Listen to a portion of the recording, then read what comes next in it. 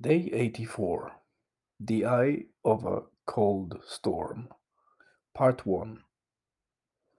As expected, the morning was freezing and the road icy. Good thing is that we have a hybrid car, so when the battery is charged enough, I can remotely set pre-climatization without leaving a house.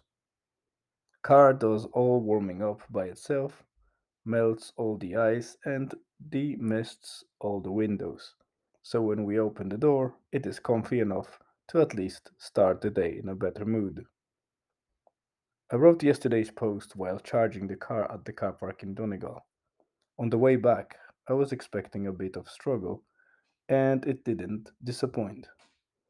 To get to our estate, you need to take the side road that is used sporadically and mostly by locals.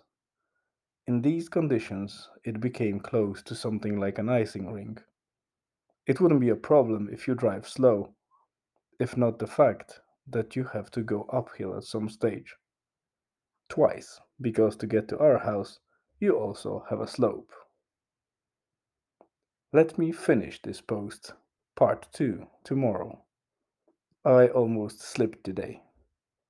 Difficult road conditions and late departure from Dublin, and the fact that I did not finish this post while in Dublin, mean that I need to record this half-arsed post now. And it's 23:47, actually 23:54 as I'm recording now, so total last minute recording it is.